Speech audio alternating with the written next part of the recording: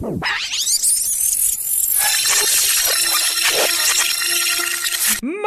old mate said follow the vein and don't dilly-dally on the way.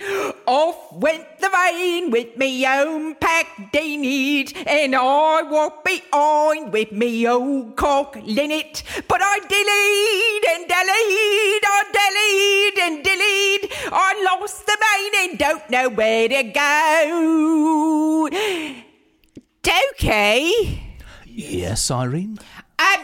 This song, it says she's lost a mane. That's right, yes. Well, I know where to find a mane.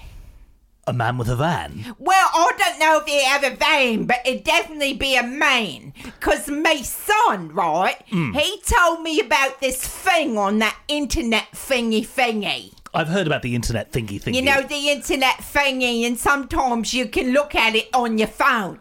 Correct. And he told me that when you're looking for a mane, you can find one on there called the Grindings. Oh, Grinder, possibly? Yeah, the Grinder. Right. He said that you can find a man. You can certainly find a man on Grinder. So maybe the lady who first sang their song, which I remember from when I was little, I remember this song, maybe she could find a man using the grinders. Oh, she could find a man using Grinder. It's a pity that technology wasn't around back in the day. Isn't it?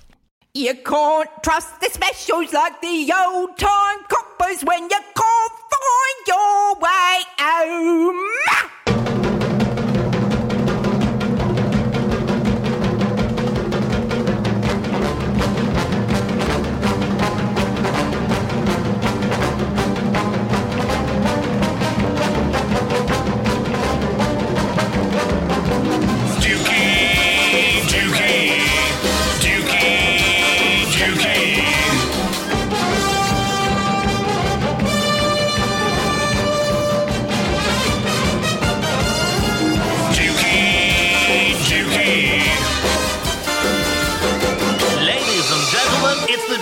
Radio show. Hello. With me in the studio, Sylvia Silversmith. Hello, everyone. And Marsha MacDonald. Yeah, what up, peeps?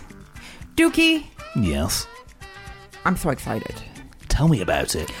I have such a girl crush. And this girl, I shouldn't say girl. I should say this amazing Amazon of talent has graced the Dookie Radio studio with her presence. Pippa Evans. Dookie, she left behind her coffee cup, and I want to take it because it obviously has her DNA on it. Oh, are you thinking about cloning options? Yes, because I think the world needs more Pippa Evanses because she's so wonderful. So, Dookie, I'm just a fangirl here.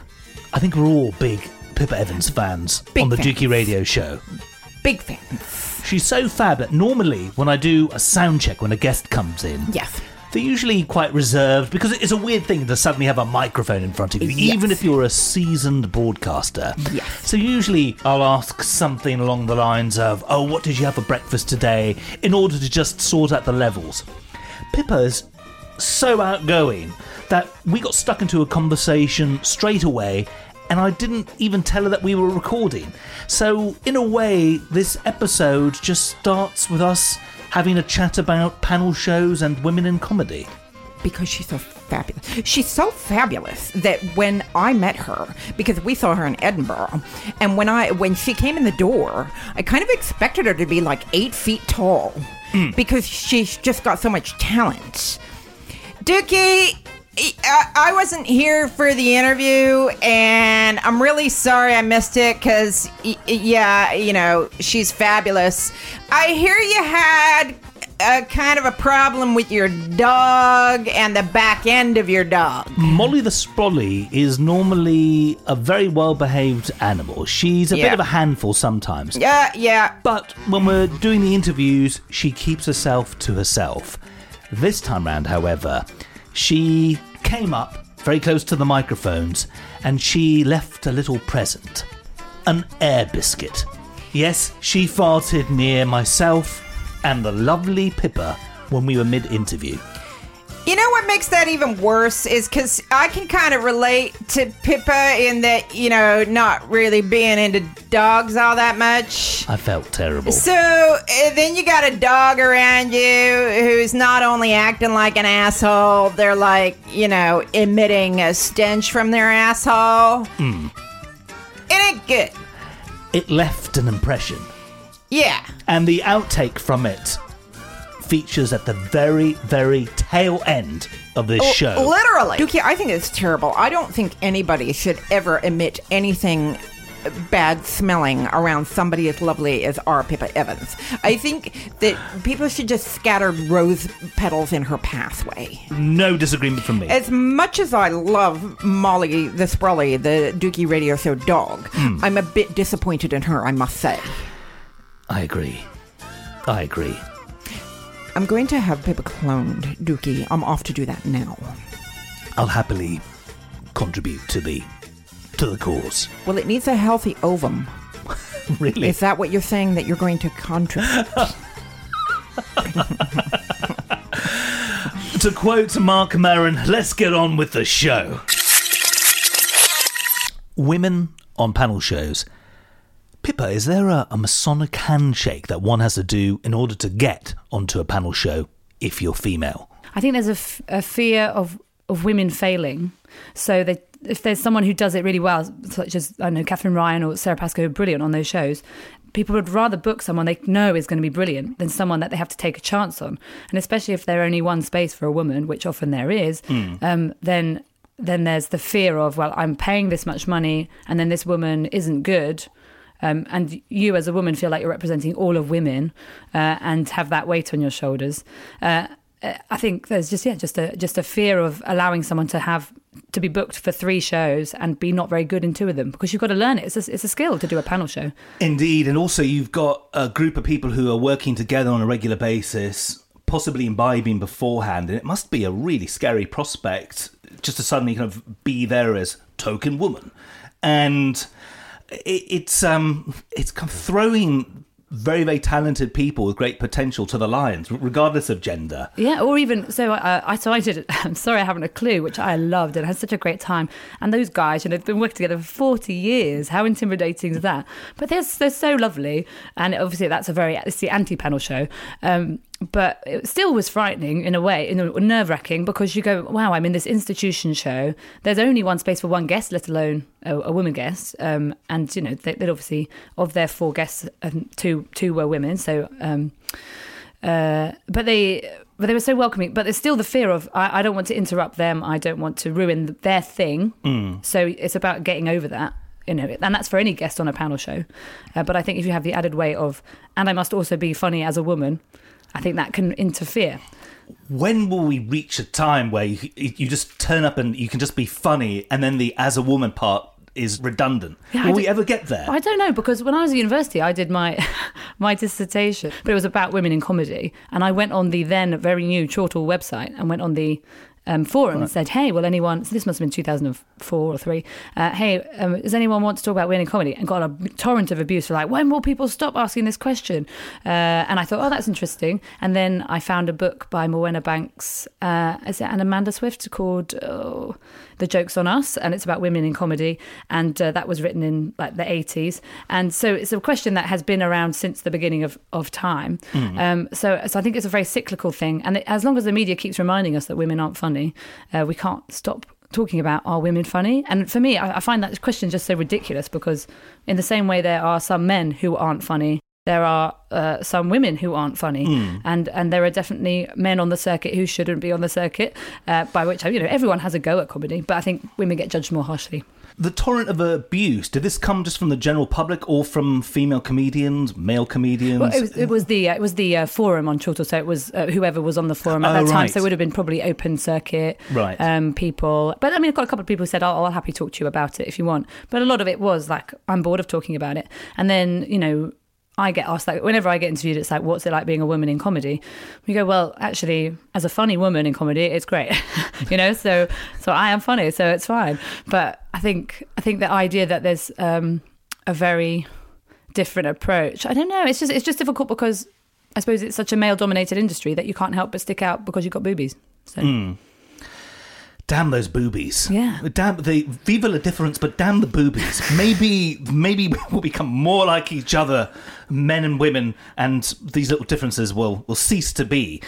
But do you think it's also that, so because we are different, like men and women are different, just as we have different ideas and different wants and needs as humans. So as humans, we're all different. So I think it's about getting rid of this idea of diversity being one male comic, one white comic, one black comic, one woman comic, and seeing diversity as our point of view. So what you want on a bill isn't necessarily one woman, one man, one black woman, one Asian man, and then a Chinese host. What you want is a host who does one-liners. Then you want the opening act to be a sort of bright, positive act, and then the middle act's a musical act, and then the third act is a character act, or so just so that the show is diverse rather than the faces are diverse.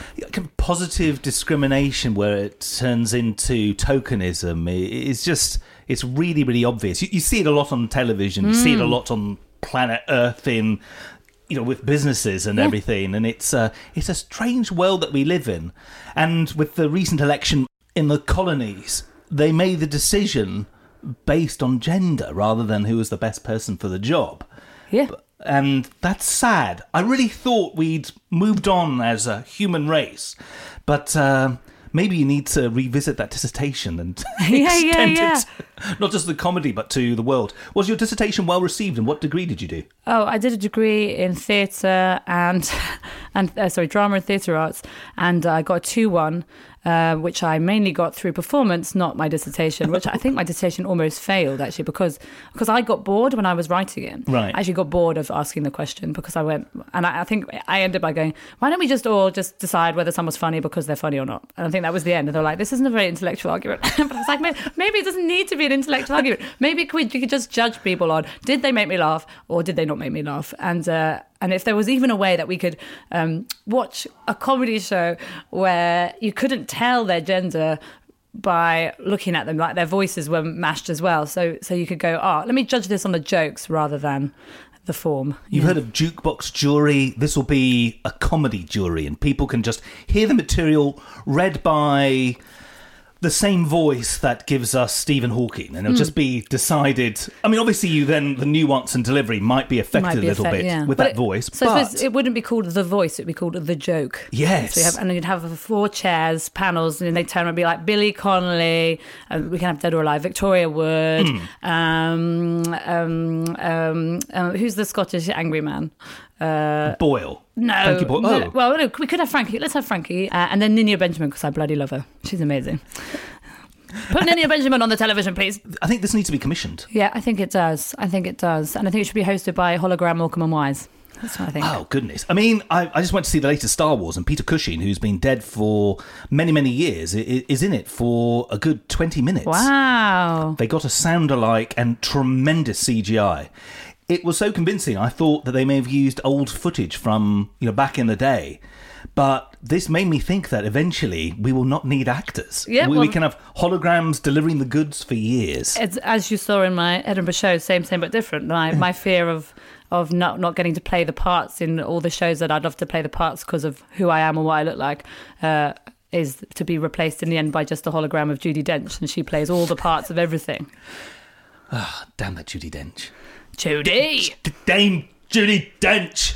You started very, very young in that you were once born and then invariably ended up doing a number of television shows in the early 90s with Finders, Keepers, Saturday Disney. How did you end up doing those? Did you have showbiz parents? Or was this something you just wanted to do because of the desire for attention? I mean, obviously a desire for attention has always been my lifeblood, but when I went to school in Ealing in West London, and it's quite near the BBC. So I think the BBC just used to go, we need kids for things, and they'd come to our school, and it just happened that I was always a little bit loud. So I did Finders Keepers with my brother. Actually, I think I did that when I was at high school. I was 11, but we wrote into that. We loved that TV show and thought it was the best. So yeah, so we were on Finders Keepers, and then I was on Noel Edmonds' house party. But so on the Wait Till I Get You Home, where you had to say embarrassing stories about your parents.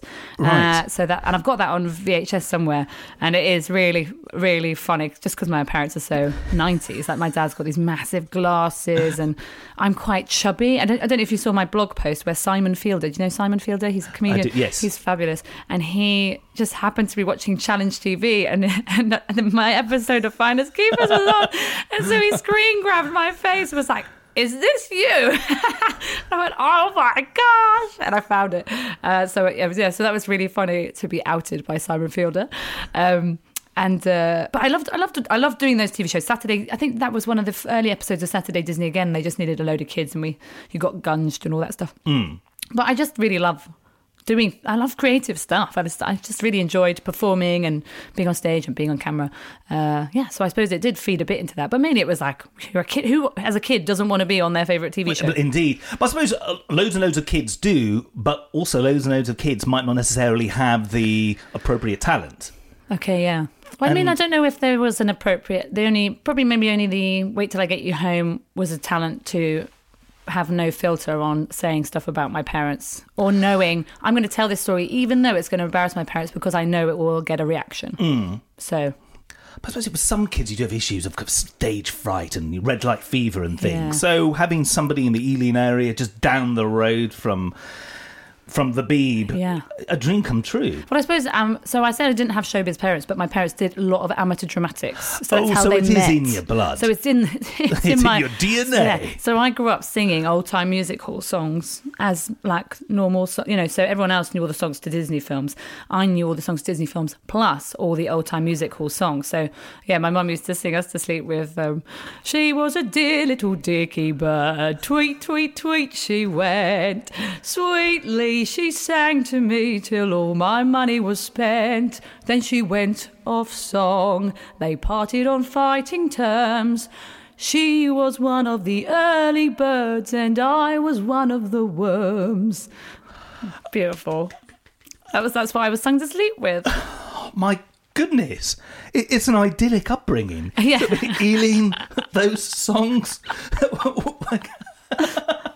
Were you smiling every single second of the day? Oh, every second. Never a miserable day ever. Indeed, Never. You mentioned it in your Edinburgh show. It's all over your website. The former fat kid issue. Oh, yeah. There are also references to being bullied, both in your Edinburgh show that I saw last year, as well as through your character Loretta Main.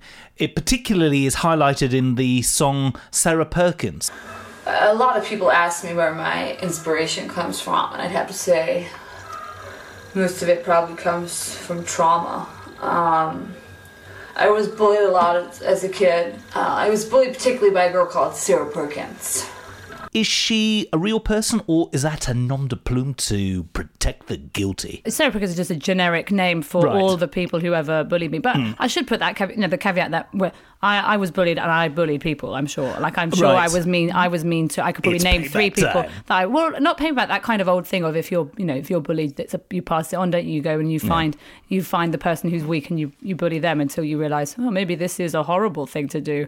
But kids are really evil. Like, kids you have to teach kids to not be evil. Like, that's what parenting is going, no, actually you have to, the fact you have to explain to a child that you have to share, is one of the hardest things. So all these things that happen at school, not that I'm excusing my behaviour, and I feel bad for the things that I did, which were mean to other people, but also realise that was just a reaction to people being mean to me. Because I think if you do, it wasn't idyllic, but it was a very kind of like, the world is your oyster childhood. And then you kind of meet people who go, oh, you're fat and you're ugly. And you go, oh, you're supposed to tell me that I can achieve anything and that I'm a princess or whatever. How dare you? Exactly. But I think it's like a real shock, isn't it, when you've been brought up, and I'm sure it's true for most children, is most people hopefully have parents that encourage them and tell them that they're wonderful. And then you have this first experience of someone going, I don't like you. You think, oh, but how can you not like me? I'm amazing. So I think that's a very difficult thing. And again, I would bring that back to being a girl. And I don't know what it's like for being a young girl now, but I know that at that time it was like, you must be nice and you must have lots of friends. Like having lots of friends is important, almost so important that I had friends. Like I was friends with some really nasty girls because they treated me quite badly because I was scared to not be friends with them. If you know what I mean. So you end up like collecting these quite vicious people in your life, and again, it's what they call now toxic friendships. I think having the strength to say, actually, I think I'm probably better off without you as my friend. It's quite hard, isn't it? Because also you feed a bit off them being nasty to you. It's like abusive relationship syndrome. No, certainly. I suppose it also, in a way, if you have creative desires, and if you've been brought up in Ealing, enjoying the Ealing feeling, I suppose you kind of want to have reason to say and feel and be justified to give a loud, I've had pain and I'm going to turn this pain into my art. Yes. Or did you experience that, or was it just merely kind of a wall that... I think that's something Carrie Fisher said, didn't she? Turn pain into art. Oh, did you? Yeah, something like that, yeah. Did you have, perhaps even subconsciously, did you have a desire for that? No, I don't think so.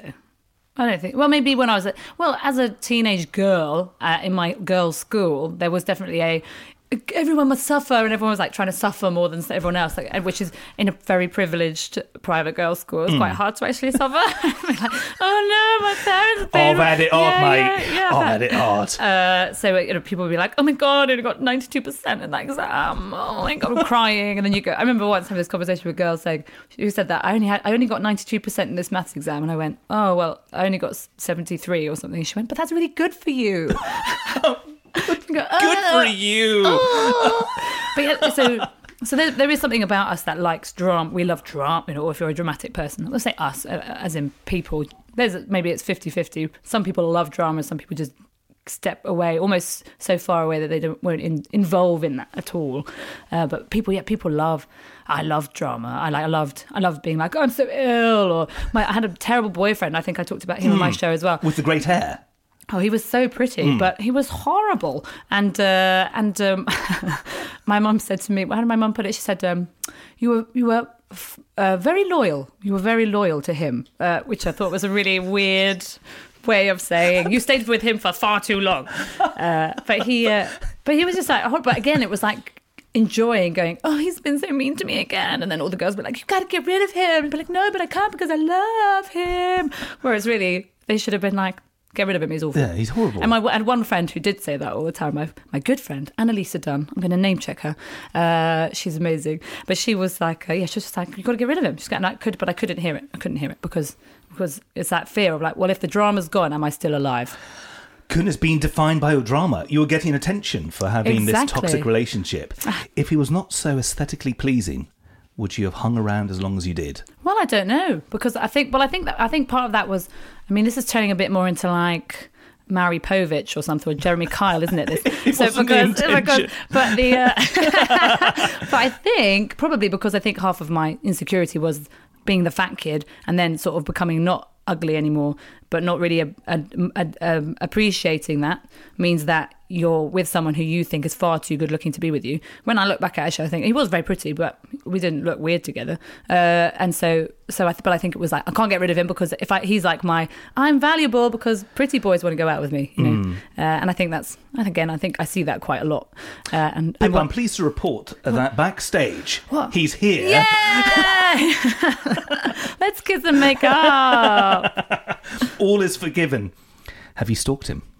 Well, I don't have. He's friends with my brother. So. Oh goodness! Yeah. I know everything about him. Oh, so he's and also, it's like I can only talk about it because I totally, And again, my show sort of makes it. My show, he's about 1% of my show, but I talk about him, but only in relation, to how I felt. But I'm sure I was really insecure. I was a bit nuts as well. So he probably thinks I had this terrible girlfriend because I was so needy and would weep all the time and would be like, you're so mean to me, but I wouldn't go away. So I was always like chasing after him, so like a little puppy on a string. So whilst I'm not excusing his behaviour, I know I wasn't like this little angel girlfriend that he, So it's that difficult thing. It's your first relationship. You don't know the rules of relationships.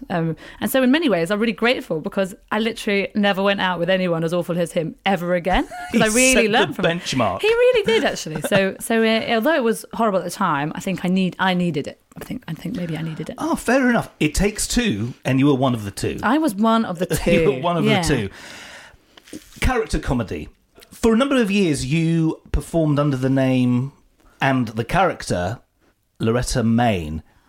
Where did that character come from? And had you ever performed as a front person, singer-songwriter as Pippa Evans ever? Did you front a band ever? So I always knew I wanted to do stand-up comedy. Like, I knew that. I always knew that. And then I got scared of that knowledge. And when I was 18, so I finished school, and I had a gap year where I did a stand-up comedy course and did stand-up comedy. So that was 2000. And I did a stand-up comedy course here in the city, at the City Lit in London. And then I did one in New York. I went to New York and one of the things I wanted to do was live in New York. So I went and lived in New York for 2 months, and I did a stand-up comedy course, and I did a gig in New York, and that was like the coolest thing in the world. Anyway, so I did that, and I did about 25, 30 gigs, and I just sort of had this realization at 18 that I just didn't have anything to say, and I had no real life experience, and I didn't want to be on stage just going, when you get your A-level results, it was like not really relatable to, and I think so I do, so anyway, so I stopped doing that, and I started doing a bit of acting and went to university, and at university I ran a open mic night called Bumped It, Birmingham University Music Theatre Improv something or other. I don't know what it was, but it was we inherited it, and it was called Bumped It for obvious reasons. And me and my friend Joe ran that together, and we would sing songs together and be quite folky. And she was really good at harmonies as well, so it sounded very pretty. I wrote my first comedy song, which was about Dr. Carl Kennedy, which I think went. How did the chorus go? As long as doctor's appointments are free, Dr. Carl is the GP for me. That was my chorus, and I loved that song. Anyway, and then I was like, I quite like this. Anyway, I left university, tried to do a bit of acting, found straight acting really boring, by which I mean just that. Obviously, you started doing quite bad jobs. I did a terrible play, a musical in Edinburgh called The Sawdust Circle, and I can say it's terrible because the lovely lady who wrote it once messaged me on Facebook to say, I'd just like to apologise about that musical that that you were in, that I wrote. So sorry. I wrote it over 2 weeks, and she'd written at university, so it was like a fair enough terrible first thing that you write. But it was a really great experience, and the people in it, I'm still friends with some of the people in it, but it was terrible, so terrible. The first line was, I was playing a 50-year-old Polish housewife of the circus man, and the circus was failing, and the first line was, only 10 people in tonight, and we often had only 4 or 5, so nice. So it's like, the circus is doing better than this show. And anyway, I was running down the road, and I doing some flyering or something, and bumped into this guy called Lloyd Stevens, and he was flyering for his improv show, and he said, come, and I'd met him at something before, and he said, come and watch my show to cheer yourself up. And I just was like, this is what I want to be doing, because I'd watched Whose Line Is It Anyway, and I was like, I love character comedy, improvised comedy. But at the same time, I knew that I also wanted to be on stage as myself. So I went and did another stand-up comedy course to try and just get myself back into that, again at the City Lit. And in that, I sort of did some singy stuff. And so I started performing as myself on the circuit again. So it was me, Pippa Evans, and I would do jokes and sing. And then I can't remember how Loretta... so me and Luke... I used to work a lot with Luke Tolson, and he encouraged me to do character comedy. And he said... One day we had a gig, it was me, him and Holly Walsh, and then Holly dropped out, she couldn't do the gig anymore, so we had to fill 20 minutes, and he said, well, right, let's think about what we're good at. And I said, well, I'm good at writing songs and you're good at being sarcastic. And he was like, okay. So he interviewed me as Loretta Main. We're like, just made that name out, Loretta Main, I don't know where it came from, and originally she was a Kiwi, but so everything was like, but the problem with the Kiwi voice is it sounds quite nice, actually, like you sound quite friendly. So I started as her, and then realised that just didn't really work, and so I did a gig, and that kind of went okay, that gig. But one of the songs, Isn't Love a Funny Thing, I think I wrote for that, which is one of the first Loretta Main songs, which is flips between. So the joke is, this song was originally called Cocksucking Motherfucker, but my agent said I was alienating my audience, so I renamed it Isn't Love a Funny Thing. So that flips between. So anyway, so I tried it in an American accent at a gig called Tom Bell and the Space Cadets, I think it was called. We used to do up in Stoke Newington, and there was a guy there called Lloyd. I only work with people called Lloyd. It's a solid name. Yeah, I can't remember Lloyd's last name. And he was so scared because he thought I was real. He thought I was a real American singer who had massive emotional issues and didn't speak to me because he didn't want to talk. So then when he realised it was a character, he was like, "Oh, I'm so sorry, I didn't talk to you." Yeah. So that's when Loretta was born, and then it just really worked. Like it was just, and it felt exciting and stuff. So from then it developed and developed.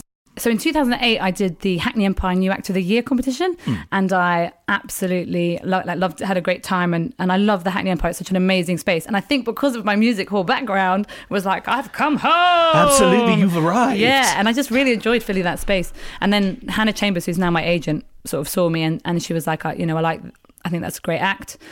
And then when I signed with Hannah eventually, so in 2008, I got nominated for Best Newcomer at the Edinburgh Festival, and then I signed with Hannah Chambers, and then we sort of pushed the live stuff, and Loretta's just the thing that really worked in a live setting, and it just got loads of bookings from that. So that's where she just developed on the circuit and became more and more real, to the point that everyone, whenever I perform her, pretty much believes that I'm her.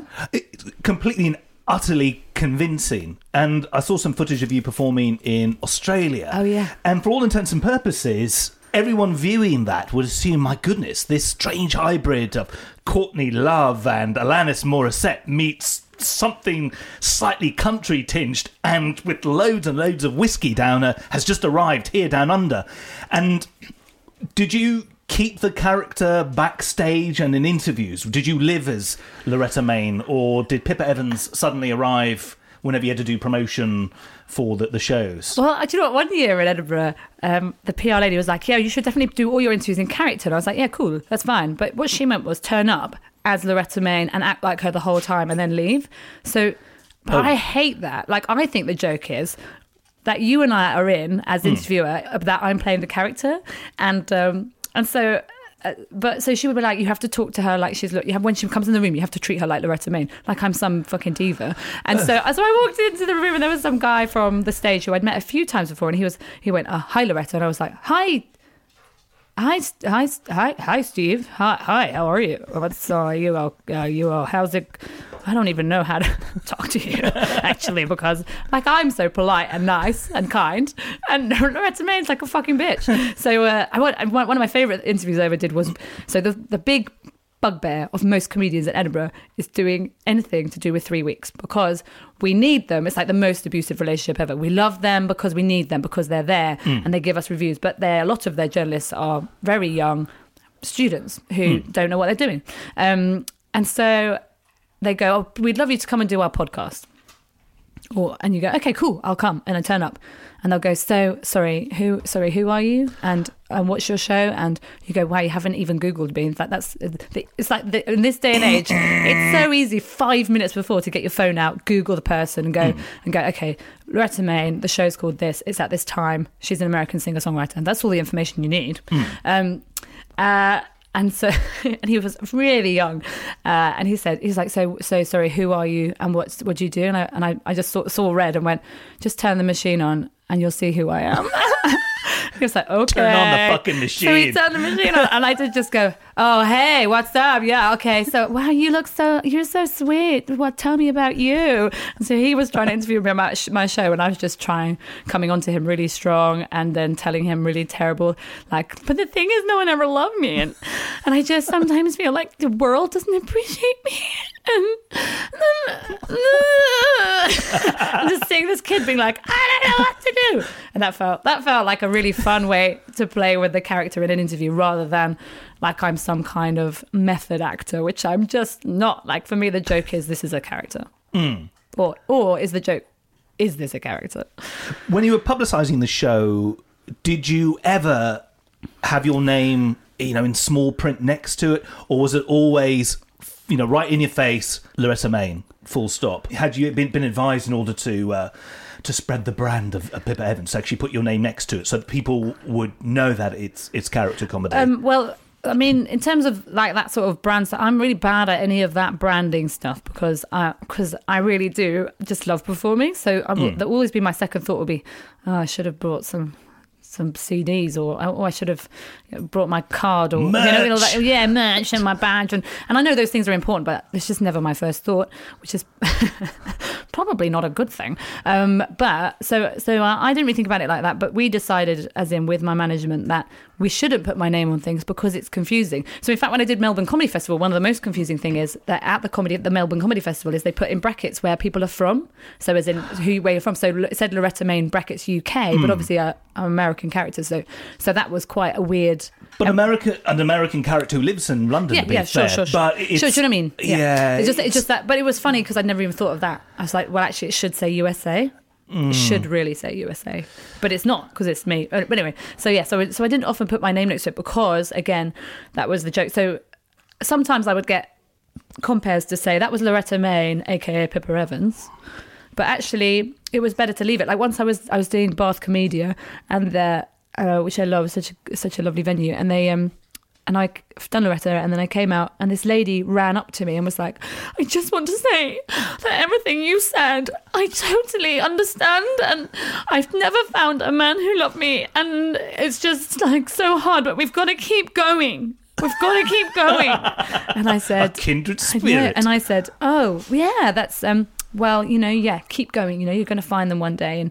And my husband's just waiting in the car to take me home. And she went... You're not real, are you? You're not real. And I went, oh, no. No, it's a character, but no, it's based in truth. But yeah, so that just to see that disappointment in her face, and I know that Marcel, Alexis Dubas has the same thing with Marcel, where people just believe. Well, we've both had reviews where people have judged us as real people. So I had this review in, I think it's called A Younger Theatre, where where I was headlining a Amuse Moose night, and it's, I think it says something like, with the final act, I don't know what to say. We couldn't tell if we were laughing with her or at her. She clearly had too much to drink and was overwhelmed already by the festival. Basically she needs to sort her life out. You go, no, you fools! Actually, what an amazing study of depressed, angry American singer-songwriters. It's a dodgy import who needs to go to rehab. Hi, I'm from the US. But I live in the UK now because they said I should go somewhere with tighter gun control. And I'm really enjoying meeting British people. And I'd like to dedicate this song to all the British men that I've loved and lost since I arrived here on Friday. You mentioned one of the earlier performances of Loretta Main being in Deepest N16 Stoke Newington. At that stage... had you already adopted the Courtney Love look? I can't remember. I think so. I think I had my eyeliner all over my face. And yeah, I think so. I think that was pretty much from the beginning.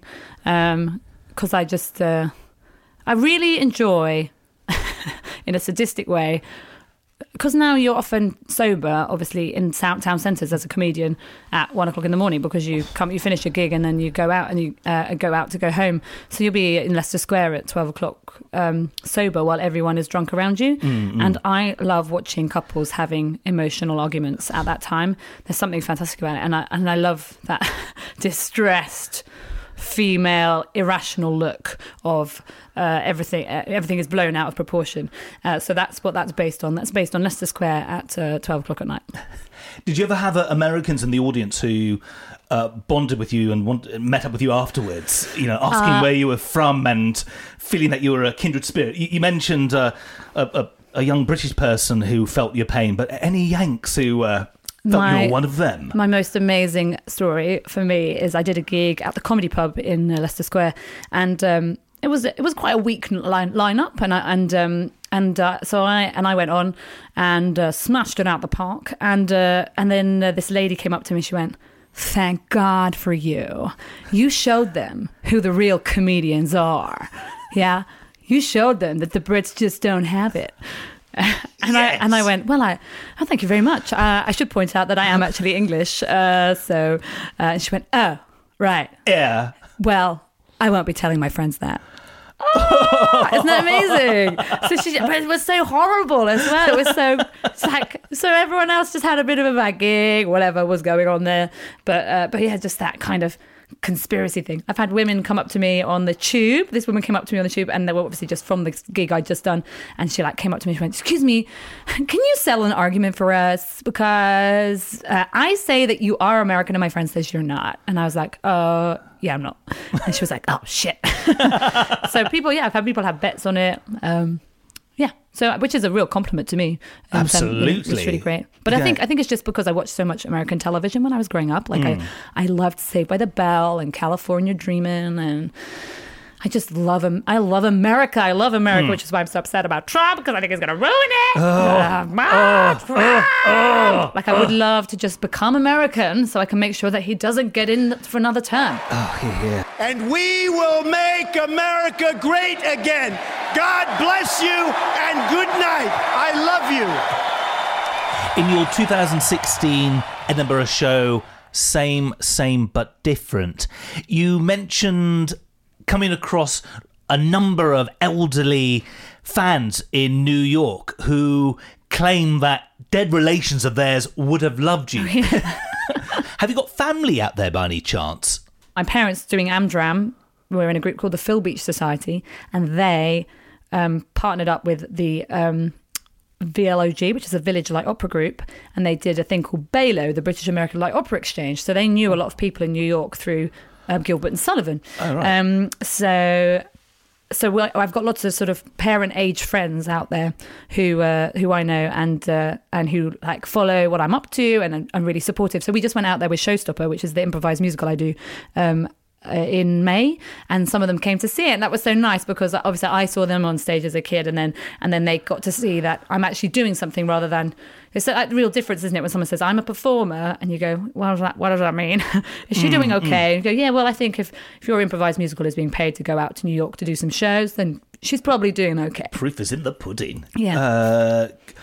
That's goodness. What an absolutely kind of lovely family link to have, and also multi-generational as well.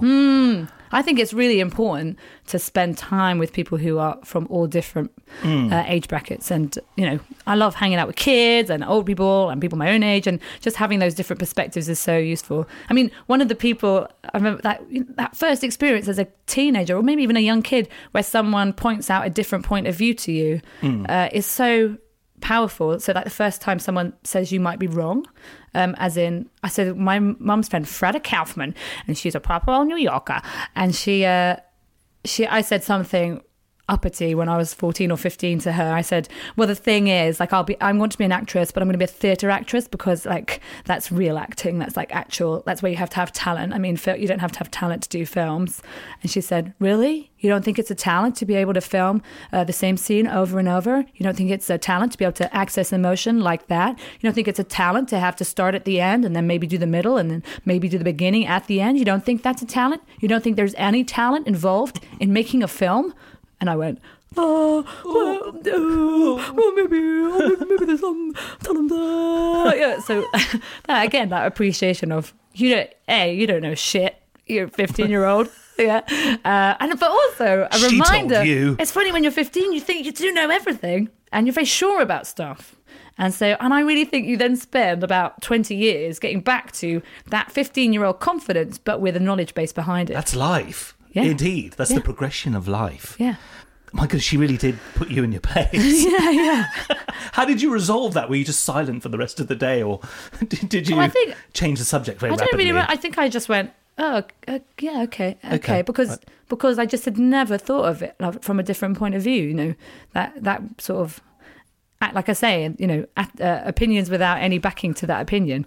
Which I think now is why I'm quite not careful about giving my opinion, but make sure I'm sure of what my opinion is before I'll make a big statement about something, because I really do like listening to lots of different opinions and then going, like I'm quite confident saying I do not like Trump, and if you want we can talk about why I don't like him. Not now, because that's not what this podcast is for. No. But because I've read about it and looked at it and gone, yeah, I do not. But that's a very kind of easy discussion to have, whereas so many things that we need to talk about, you have to think about it a lot before you make a statement, or be willing to change your opinion while you're having a conversation. So I think it's also having an opinion but be willing to modify it, which is funny because comedy, stand-up comedy particularly, you so have to go in there with an opinion, like with an opinion on stuff, even if that's opinion on a thing, like I hate cheese toasty makers, whatever it is. There has to be a strong opinion. You can't kind of go on stage and go, oh, well, cheese toasty makers, they're all right, aren't they? I mean, they do some good stuff, some bad stuff. Yeah, aren't they? Who likes them?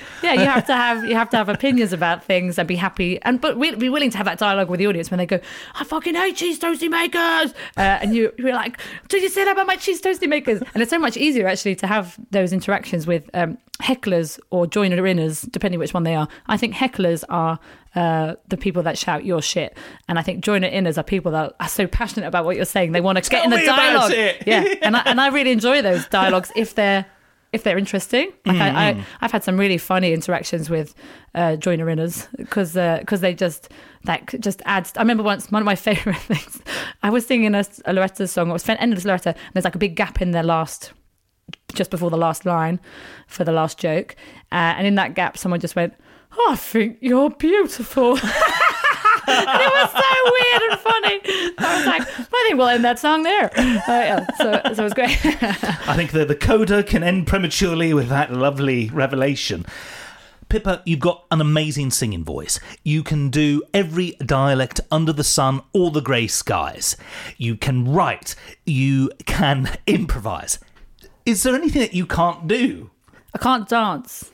I mean, I could if I took the time to learn it, and it really annoys me that I can't dance, because I would love to do a big tap dance routine. That was the thing that was missing from that show, was a massive tap dance. But you can probably do a course on it soon, and you're going to have that sorted. Yeah, or, so that's have you tried? this year. I have tried to learn tap dance. No, I can't. Yeah, it's one of those things. I would love to be an amazing dancer, but I'm also 5'10", and I'm no Darcy Bustle. Do you know what I mean? Right. So just like having the agility to do that. But I'm sure if I went on what's that BBC show, Strictly Come Be a Celebrity Dance With Me thing, then I'm sure I could learn it. But yeah, that's the only thing that I feel is missing, is a top hat, a cane, and a dance routine. You nearly... It's almost there. You could have pulled it off. We'll put it in. What was the anatomy of a typical Edinburgh Fringe day for you? I generally got up, went for a swim, did a vocal warm-up, because I always lose my voice in Edinburgh. It doesn't matter how good I am, how healthy I am. Just lose it, because... I don't know why. I don't know what happens, but I think it's just overused. Suddenly you're using it 3 times a day, because I do it, you have to do the extra shows to promote it, and obviously doing Showstopper as well. Of course. So just sort of having to look after myself in that kind of way. And then just go to Bannerman's and do it. I would always run through my show once before every show, by which I mean just speed run the words, because my memory is horrific. I can't remember anything, which I blame improvisation for, because my brain is so used to throwing away information. So, can't remember every show every day. I think my brain's gone, we don't need that anymore. And I'm like, no, that's the one show we have to remember, okay, kids? So every day I would run through it, and I would forget things all the way through the Fringe. Like, I would just forget lines and bits, and I'd be like, why was the show 15 minutes short today? And Shani would be like, because you missed out a whole song. Be like, oh, right, okay. So yeah, and then I do that show, and then I would go straight to the Pleasance Grand and do Showstopper, and then usually I try and see a show or go home and go to bed. My goodness, I mean, and you must have slept very well, because that's a very busy schedule, and that your show in particular that I saw, I mean, you gave your all and then some. Yeah. Well, I really... Superhuman. I like doing a show... so one of my favourite performers is Brian Conley. And so there's a lot of Brian in that show, I think, in terms of... It's about being an entertainer. So when people ask me what I do, I generally say I'm an entertainer, which is just a terrible word, but I'm trying to reclaim it. And I think it's about entertaining the room rather than... And I think that's the difference between a stand-up comic and an entertainer, is a stand-up comic... I mean, Sarah Pascoe had this conversation on a tube once where I was going, what is the difference about... Because I don't feel like a stand-up comedian, I feel like an entertainer. And we're saying, well, I suppose an entertainer gets on the coach and goes, all right, everyone, where do you want to go? Let's go there. Come on. Who's at the back? What's going on over there? Okay, here we go. Everybody along. And the stand-up comedian stands outside the coach and goes, I'm going on that coach. You can come with me if you want. That's it in a nutshell. That's the very definition of entertainer versus comedian. Ultimately, I had no idea what to expect from your Edinburgh show. The blurb that advertised it in the Edinburgh Guide was a bit ambiguous, and the photo that accompanied the blurb was a little bit quirky. a beautiful photo in which you had quavers in your hair. So I thought there'd be a lot more food-related comedy. I really thought it was going to be quavers. Well, Aren't yeah, they great? I'm sorry to belittle that. No, but it's true because two ladies at the end of one show complained. They were like, where were the quavers? I thought you were going to have quavers in your hair and it was going to be a whole thing about quavers. And you go, no, it's just a funny picture. It's like same but different. Like, look, I look pretty, but I have quavers in my hair. Like, it's just... there's nothing. It was just funny. We just had a packet of quavers and thought it'd be funny. How long of a gestation did it take to actually put that show together? Well, I think that's probably why the photo is ambiguous as well. Is because you just I like working right up to the knuckles. So I don't want to. I don't want the show to be finished in May. I would like to have a framework by May, but then everything else needs to be able to change, and every day it should be able to change a little bit, which luckily with my memory loss, that's going to happen. Which is why I always involve the audience, like you said, that everyone feels like everyone could get talked to, and I think that's true, but I like to do that, and again, in a joining in way rather than a, hey you, that's a stupid hat, you look like an idiot. Like it's more like, oh, I'm excited by you. Like I genuinely like people, like I find people really fascinating. I love talking to people, and my show last year was called, the year before, sorry, was called There Are No Guilty Pleasures. And that was to try and encourage people to share, like, the things that actually we're ashamed of, which should be the things we're most proud of. And just like getting people to share. So there was this great moment where someone went, so at the end I just go, I just want you to shout out your guilty pleasure, anyone, and I'm just going to leave some space here and anyone can shout out, and eventually someone will be like, Rod Stewart, and then this woman just went, I love watching videos on YouTube of people squeezing their spots. And then this other woman went, me too. And it was such a great moment, you know. So which is why I always make up a song as well, because I always want there to be something that this audience knows that this show will never be this exact show will never happen again. So it's not like a play where, you know, a special moment just for that audience. You're all in the zone together. Yeah. It's like, even I would love to get to a point where I could drop. So I have an hour show, but I could drop sections because someone's interesting and we can go down somewhere with that, which is not intimidating. It's like, no, we as a room have decided, because you can feel the energy in the room. Like, I love that. I love that you can feel the room and go, oh, this is an audience that don't want to be talked to. Which was, there's a comedian in Australia, and I can't remember her name, but she's really lovely, and she did a show where she asked the audience a lot of stuff, but she had a show, and I thought that was really great. So when I went to see it, it wasn't a very talky audience, and so she'd sort of go, so does anyone, I don't know, like fish? And then no one would say anything. She'd go, okay, and then she'd just do her fish material, you know. But I could imagine that if someone said, I love eating cod, then they would talk about the cod industry or something and you know, find the humour in that. And I think that's really, for me, that's exciting. It becomes a new junction to be able to improvise and to riff off of. How long did it take to write your show? Probably 6 months.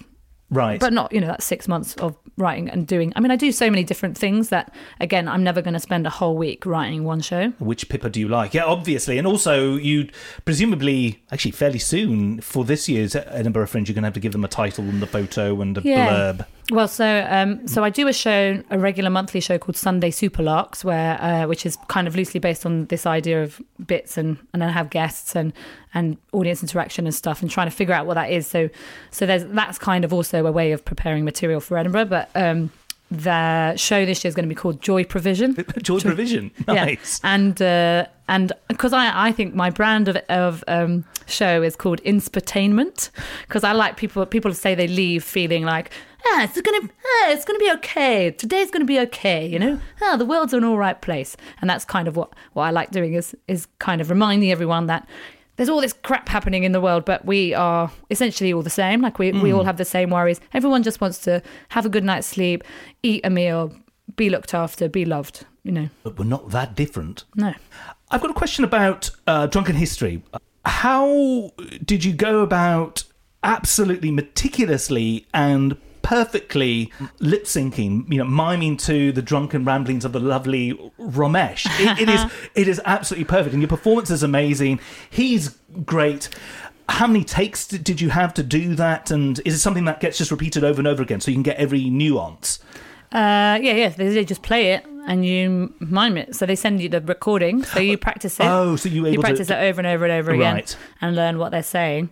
Although the first time I did it, I didn't get the recording, or something happened, or I didn't notice the attachment. One of those things. So that's right. I had the recording, but I didn't have the script. So what you need is both. You need it written out, and you need it to hear it, because sometimes you can't understand what he's saying because they're so drunk. So you learn it. Yeah. So exactly. So it was quite funny to just sit and repeat and be listening to Ramesh over and over and over again in your head. Yeah, but lip syncing. But I mean, I love lip syncing. I'm a big drag fan, and I love RuPaul's Drag Race. And so I think lip syncing is one of the funniest things you can do. Actually, good lip syncing is great. So what a joy to be in a show where my love of drag can be combined with my love of dressing in a period outfit. Bless. They have gold dust with you. You do have this. You do look like you come from another era. You have this 1930s splendour about you. Are you going to be appearing in future instalments of Drunken History, or do you know yet, or will there be another series? I'll be honest, I wasn't asked to do the next series, so thanks for bringing that up. So I don't know what happened there, but guys, if you're listening, I'm really good at lip syncing. No, but it's one of those things. Again, it's like a job that you do rather than that you're in the gang, if that makes sense. It comes across in that way. And in fact, because you're quite a chameleon, it wasn't until I saw the credits that I put two and two together. Oh my God, that was Pippa. I have a really bizarre thing with my face, is that even if I put my hair up or my hair down, people will not recognise me. So when I used to do Loretta, I would do Loretta, and I would wipe my eye makeup off and put my hair in a ponytail and walk out with a guitar on my back from the stage door or the room, and I just walk past, and then people would go, "Oh, were you just on stage?" And you go, "I've literally just removed some eye makeup and put my hair up," but people won't recognise it. If I put a wig on, my face changes entirely, which is both a great thing for character acting, but also a bit of a nightmare because people just don't notice my face, like as in people in terms of having that distinct face that people go, "That's Pippa Evans." They're like, "Oh, that's one of many of Pippa Evans's faces." Wait, you were in that? I don't remember you. Yeah. It's a benefit and a curse at the same time. Today's been so cold that I've decided to stay in my nice warm house, giving a good scrubbing to all my dirty nooks and crannies. Pippa, next week, you're going to be doing a 50-hour improvathon. Yes. No sleep, 50 hours of improvised performances back to back. Will illicit substances be fueling you, or will it just be passion? Just passion. Well, we try and encourage people not to even have sort of coffee or tea when you're not having. Although it is sponsored by Rich Energy, a new energy drink.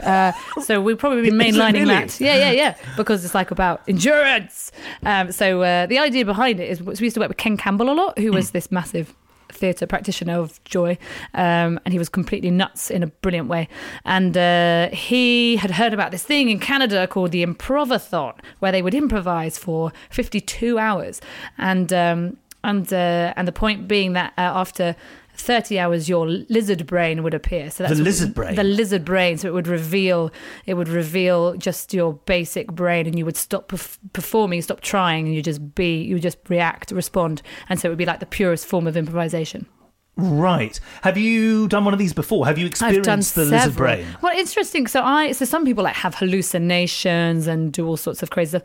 I just get a bit tired and grumpy. But you do get these sort of moments where you're just delusional and you're in a scene where you know that you're playing a character, but you kind of believe that you're that character by that point. So we did one set in ancient Greece, and everyone had to be, there was like, gladiators and things, and I was like, well, all the gladiators were men, so I played Jet from Gladiator, and I started to believe I was Jet from Gladiator, and I was on the tube about 2 days after the improvathon, and I was just standing, and I just noticed that I was standing like looking at everyone with a face of, come on guys, why does no one recognize me? And I realised I was annoyed that they didn't recognise me as Jet from Gladiator. I thought it was so weird.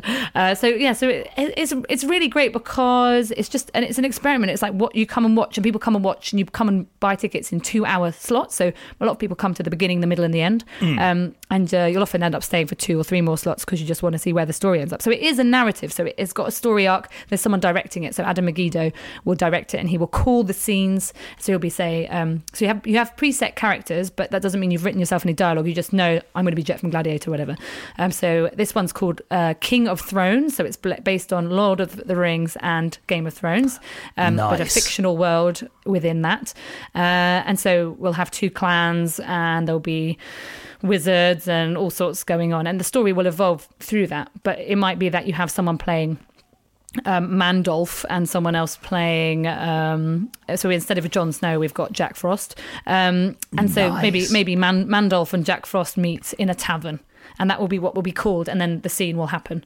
But from that scene, information will be taken. So if in that scene the wizard says you need to get to the Golden Tower before midnight, otherwise this will happen, that becomes a plot point, and then that gets carried through.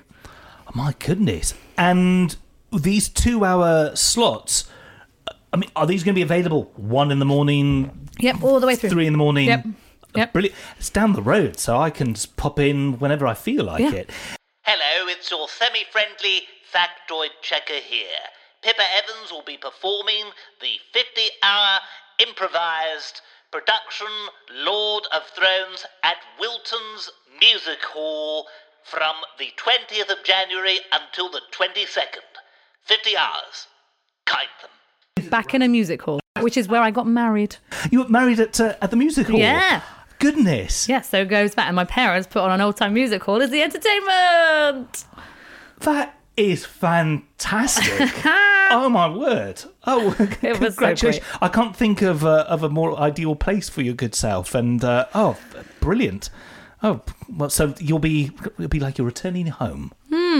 Yeah, it will be. I love it there. So it's just like, yeah, again, feels like home, like Hackney Empire and anywhere where someone sung My Old Man. My old man said follow the van and don't dilly-dally on the way.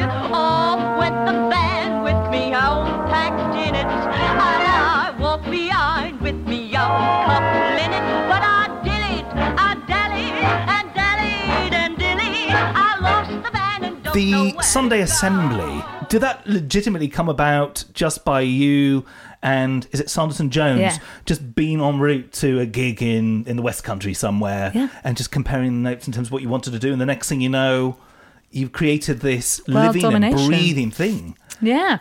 So we were going to a gig in Bath Comedia actually, and I was driving, and he used to live down the road from me, so I said, well, I'll give you a lift, that's fine. So we were driving, and then we just started talking about it, and we had both had this idea based on the idea that church is great, and in terms of church is great as a thing that people go to and meet each other and have a community, and the decline in Christianity has actually, I think, led to a lot of social breakdowns. I blame 2 things for social breakdown.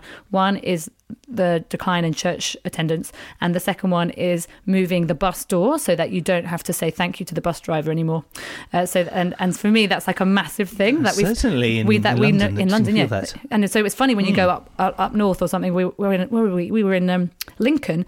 And there was only one door on the bus, and you got on the bus, and so then you get off and you just automatically say thank you to the driver. Thanks. So it's like Yeah, just appreciating that someone's done something for you that day, and having that sort of interaction with someone who, again, you don't have to have a really close personal relationship with them, but just knowing that someone has done something to make your day better. But we're sort of heading towards, with everything being more efficient. Like, it's a much more efficient way to get people off the bus is having the door in the middle, but it stops you appreciating the bus. That's a really, really good point.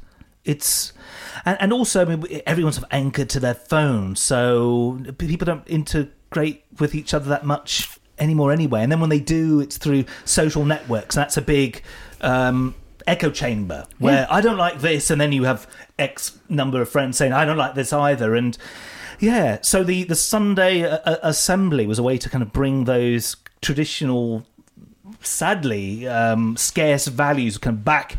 And it started at a venue that I haven't heard of. Is it in Islington? The Nave, is it? The Nave, yeah. So it's an old church that's now a school. And we used their hall for the first one. And like 200 people turned up, and we didn't know them. And what was amazing about it was we were expecting hardly anyone. The Facebook group said 10 people are coming or something. We put out 50 chairs because we thought, well, that's like ambitious, but cool, 50 people, that's still good, right? Yeah. And then all these people turned up from all sorts of different places because we did a press release and people just went, what the hell is this? And also I think because it was the first one in January, there's nothing to talk about. That week before Christmas, there's nothing to talk about. And I was actually in Russia visiting a friend during that week. And so was just getting sort of updates from Sanderson being like, this is happening and this is happening. So it was quite kind of nuts. And also because we're both comedians, so it's quite difficult. It's funny when I talk about it in comedy interviews. So I've done a few sort of interviews on the radio, and they'll be like blah blah blah, and you're doing your show at the whatever theatre, and let's promote that. Oh, and also what's this Sunday Assembly thing? And there's such a sort of right hand turn, kind of handbrake turn, going. Oh well, actually it's actually got a genuine meaning behind it. Like it's not a comedy thing. So people first thought it was like a joke that we were doing it. But actually it was, no, I think there is a thing here. There is something that's needed. And this is essentially the experiment to see what happens when you make it. And I think it is definitely needed. But how you organise it, because, churches and mosques and synagogues, they have the text, they have the rules. Whereas if you're saying to a group of people, like, what runs this community, who's in charge of the community, who's allowed to say when someone's, I don't know, what's misbehaving in our community? What is it, if someone's treating themselves badly or, drinking too much or something, are we a community that says, hey man, just do whatever you want, Or are you saying, is someone in our community going to intervene and say, I think you're living your life badly? That's a crazy question, because how can you do that? Absolutely. But a lot of the point of it is to just have a space. The main point of it is to have a space that people can come to and recharge and rethink and reflect, because that's the thing I think is missing, is going to a space with other people, hearing someone talk about, here's an idea of how you could live your life. We're not telling you that this is it, but it might resonate in some way. And then we all sit in silence for 5 minutes and just reflect on it. And how often do you sit with 400 people in silence, without someone playing music on their phone or anything? Indeed, it's anachronistic, but in the best possible way. And kind of return to, this sounds like an American campaign speech, but community values, which it's so easy to forget that just churches are turning into flats. Or being closed, and along with community centres. So, particularly in London, being able to reignite that can only be a good thing. Yeah, and wouldn't it be great if churches didn't get turned into flats, but got turned into community spaces, which could be either multi-use, so multi-faith, including secular gatherings, which is, I think, a really important thing, because I think actually when you meet with people that agree with you, so we have a motto which is live better, help often, wonder more. So about look after yourself, look after other people, and think about the world around you. And that to me is like a really great way to live your life, and something that you can find people who agree with that. So if you're going to agree with those values, then you're with people who fundamentally agree with how they want to live their life, fundamentally. We might have different ideas of what that means, but we know that in this room we're all here because we want to live better, help often, and wonder more. And that just makes for a really nice basis for a community. It's become a living and breathing thing that is now growing kind of independently of yourself.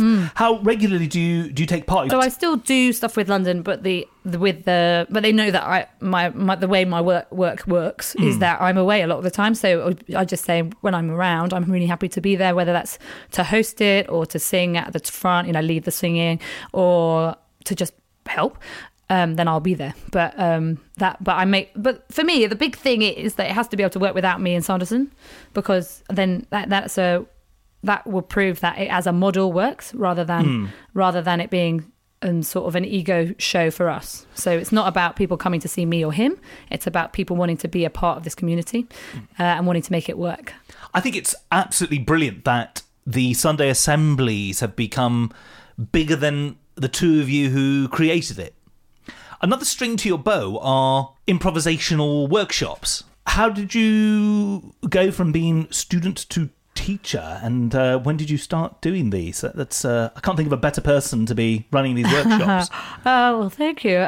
Well, I tell you what, so a lot of that came out of Sunday Assembly, actually, was we had a conference in Atlanta, Georgia, and they said, would you run an improv workshop for that? And I went, okay, like a team building thing. So I thought, okay, yeah, I could do that. So I thought I'll just do that. And I went, this is interesting, actually, because there's lots of people that teach improv as a work skill, or and I was sort of thinking about all the things that I've learned about how to interact with humans is through improvisation. So things that you maybe wouldn't necessarily realise that you're doing. So making eye contact with people is bizarrely one of the main things I teach.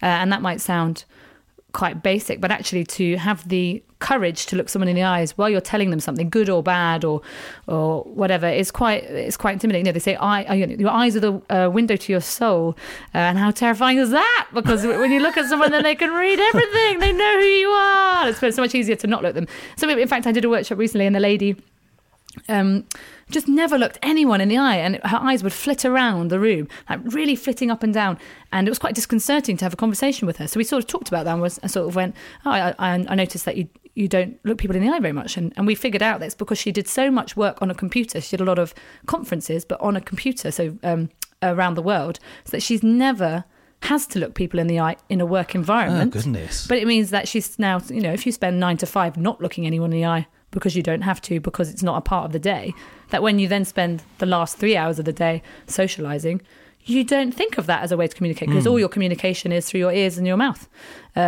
which is kind of fascinating, actually, isn't it? So and then figuring out things like that, and then going, okay, right, so that's an interesting thing. Well, let's go and look at that. What's the science behind that? Why do we need to look people in the eye? And how can we help people look each other in the eye without it being horribly overwhelming? Yeah. So in fact, after this, I'm going to teach a workshop for 2 hours about creativity, like try how to work as a team, because so much of improvisation is about building on each other's ideas. And the basic idea is this yes and idea, this idea that you say yes to the idea and then you add and that idea that sometimes when we're being creative, we say no too quickly. So there is absolutely room for no in creativity as well, but so often we say it first. So someone will go, we've got to invent a new cushion. Well,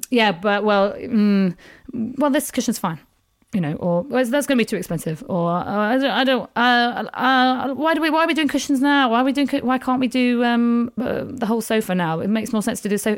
So we've stopped the idea already because we're arguing about whether it's good or not, rather than creating this like whole world of whatever this cushion could be, and then going back to it and saying, well, actually that's a bit unrealistic. But that bit there about the material that we use, we can work on that bit. And do you know what size of a group you're going to be doing this workshop with? Or this afternoon, 11 people. 11 people. That's a good size. It's a very good size for that. I don't like doing workshops bigger than 14 people, really, because I don't think you get any value out of it. And I get really annoyed when I go to workshops and there's more than 14 people and I haven't been told. So I'm fine if I know that. But after 14 people, you're not going to get any one-to-one or any actual feedback yourself. And with regards to your Edinburgh show making its debut at Soho Theatre in March, have you made any tweaks and changes to it? Will it be longer, or are you still going to keep it around the 1 hour mark? It'll be 1 hour, but there might be like an extra song at the end or something. I'm going to rewrite the ending a little bit, because I was never happy with the ending in Edinburgh. But apart from that, you would recognise it, yes, right. 100%. But there's definitely things that changed over the course of the month that I need to go back and remember. Because it's funny, I recorded the first one, but I didn't record the last one. And I should have recorded the last one of the run, because it would have been very different. Absolutely. But I've written down all the changes, but it would be good to have a visual reminder of what it was like.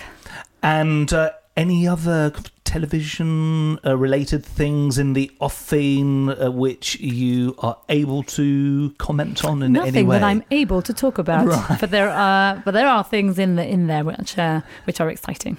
And also in terms of radio, just still doing all the bits that I do on Radio 4 and some extra shows and stuff. And then one day hopefully they'll go, "Hey Pips, you should have your own show." You should have your own show. Yeah, and then everyone will be happy and the world will be a better place. In a way, you've had a life around the Beeb.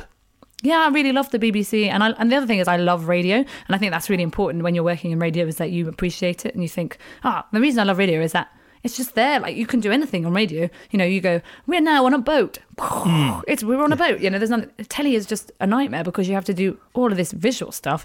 Whereas actually, if you give the audience the space to use their imagination, it's so much the far nicer. Superior set designers than anything the BBC could produce. And that really is a thing of beauty. Radio is a fantastic thing, and I'm glad it's still alive and well. And it's a strange thing in terms of this, the world that we live in 2017. People don't really chat with each other as much as they used to, but in the podcast world, total strangers are able to listen to total strangers talk about all sorts of things for an hour and a half, and it's as though the kind of attention span has both been narrowed and expanded. And I think radio is still going strong, particularly BBC Radio 4 as a result of that. And you do deserve your own show. So they need to sort that out. Yes, and they will. They will. But I do think, our attention span has dropped. But also, I think that's why my Improv Your Life courses get signed up so quickly, is because people go, I don't know how to talk to people anymore. I'm frightened of speaking in front of people. I'm a lot of the things. So I always ask at the beginning, what is it you want to get out of this course? Because I can tailor it. And most of the time it is confidence and being able to have conversations at parties or networking things, because they can't have conversations with people. It's modern world problems and a modern world solution. It makes perfect sense. Yeah, but also it's so weird that we've got to a point where technology is now actually stopping us being able to interact as humans. It's true. When it's supposed to be making it better, but it's actually making it worse. I mentioned the echo chamber factor earlier on, that, we, be it through Twitter or through Facebook, wherever, that, for the most part, people are conversing and preaching to the converted, people who are like-minded, so the echo chamber. And I had a moment shortly after Trump was elected, and where somebody who I didn't realise was extremely right-wing and had very dodgy values was spouting their opinions, and I disagreed with everything. And I initially went to unfriend. My goodness, such a modern way to say, I am not happy with you. And I thought, no, I need to keep this person as a friend, not necessarily a close friend, just so I can get a different view. And I get a different view, it's not going to convince me that, his particular take on all things right-wing is something that I should subscribe to. But at least he's passionate about it, and it's nice to hear something different instead of the same stuff. Yeah. Well, for the Now Show, during the election, the Brexit vote, I liked all of the different groups so I could hear what they were all saying. And I had a couple of people send me messages going, I was about to unfriend you because I saw that you liked the BNP. I've had that as well. But actually, then I realised it must be something to do with the Now Show. And I thought, that's awful that my friendship to you is so unvaluable that you will get rid of me because you don't agree with one thing. If that was a truth, if the truth was I supported the BNP. One of my dad's best friends supports the BNP. And for me, he is my ultimate conundrum because I really like him and he's really nice. But he supports the BNP. And so is that also this rhetoric that we've decided is that, even like when you say that your friend has dodgy values, it's like, well, he doesn't think he has dodgy values. Certainly not. Yeah, absolutely. But even that way that we talk about people's values is so disrespectful that we all, I mean, I do it too, that you go, those people that voted for Trump, they're all idiots. No, they're not. Lots of them have really valid reasons why they voted for him. And for us, it's so hard to understand why people hated Hillary so much. But actually, if you go and speak to an American about it, then you start going, oh, there's obviously something else going on here that we just can't understand because we're not from there. And the same way I was in Cyprus and I didn't realise, we were staying in Nicosia, which is the last divided city, so you have to go through no man's land to get to the Turkish Cypriot side, and just talking, I spoke to someone there about it, and because someone had told me there was a town in the Turkish side which had not been changed since 1974, which I think is when the split happened. So it's like just surrounded by barbed wire, and they basically took it as a way. They just took it and left it, and so it's just nothing happens there, and everyone was like thrown out of their houses. And And so I said, and I was talking to a Cypriot person. I was like, oh yeah, and I heard there's this town that just has never changed since 1974. And she went, yeah, that was my town. That's where I came from. And so my vision of it from outsider's point of view was, oh, there's this cool time capsule town where like nothing's changed. She's like, that's my home, and I'm a refugee. And then the guy who was with her was very like, oh, those Turkish people, and he was very passionate about how they destroyed Cyprus. But I never got the chance to talk to a Turkish Cypriot person to hear what their side of the story was, so that I could hear that version and then sort of be able to make up my own mind. So often we're just listening to that one opinion or that one story and going, oh, that will do it, rather than hearing 16 different opinions and then going, right, which one do I identify with, or which bits of each person's thing can I identify with? Or do I have to have an opinion about everything? Do I have to take a side? Indeed, no, not at all. Yeah. To choose not to decide. You have made a choice, and in a way, I think possibly with any conundrum, particularly when it involves politics and borders and division, is there a right and wrong way? It's, I mean, ultimately... you look at immigration, how can you have an opinion about immigration really in terms of it's always a right or wrong thing, like they should come here or they shouldn't come in. You go, wait, it's just not as simple as that. You can't just say, right, we're going to have, there was that idea of like you have to have earned this amount of money. You go, most people that we need to come here do the jobs that will never earn them that much money. Indeed. So, and so again, it's like we want the government, whoever the government is, to always tell us like, okay, this is the simple answer. There's no simple answer. No simple answer to anything. The honest answer is I don't know. Yes, and that's why we have to remember that we're all just the same. Indeed, the power of saying I don't know. Pippa, although some of us do have boobies. Some of us do have boobies, and we're trying to work that out. Yeah. Pippa, it has been an absolute slice of heaven having you here on the Dukey Radio Show. Thanks so much for popping in. Thanks for having me.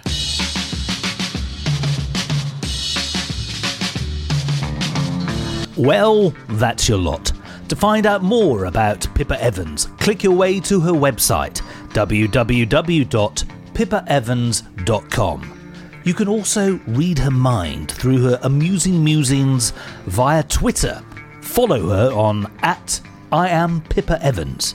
And if you're going to be in London in March, I urge you to book tickets to see her show, same but different, at Soho Theatre, 9th, 10th and 11th of March.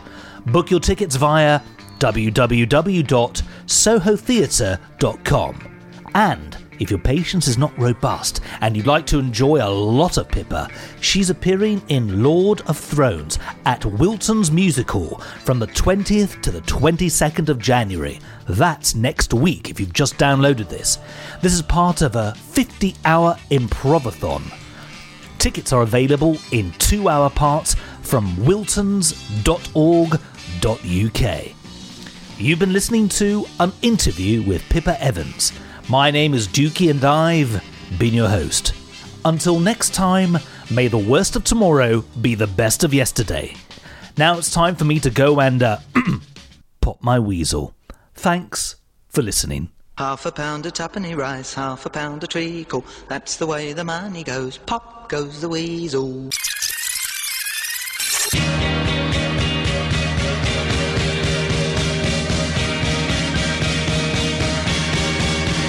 Facebook. Click on your mouse to our Facebook page. Facebook. It's easy to find, it will not take an age. Facebook. www.facebook.com/The Dukey Radio Show, The Dukey Radio Show. The thin white Dukey is right.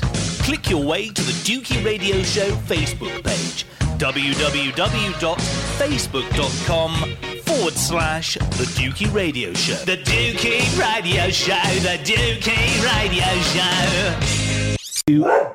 Molly the Sprolly, the Dukey Radio Show dog, is equally as excited about this. Oh, and I think she's farted. I'm so sorry. That is not me. Or maybe it is. It's me. It's you. Oh, it's me. I'm so sorry.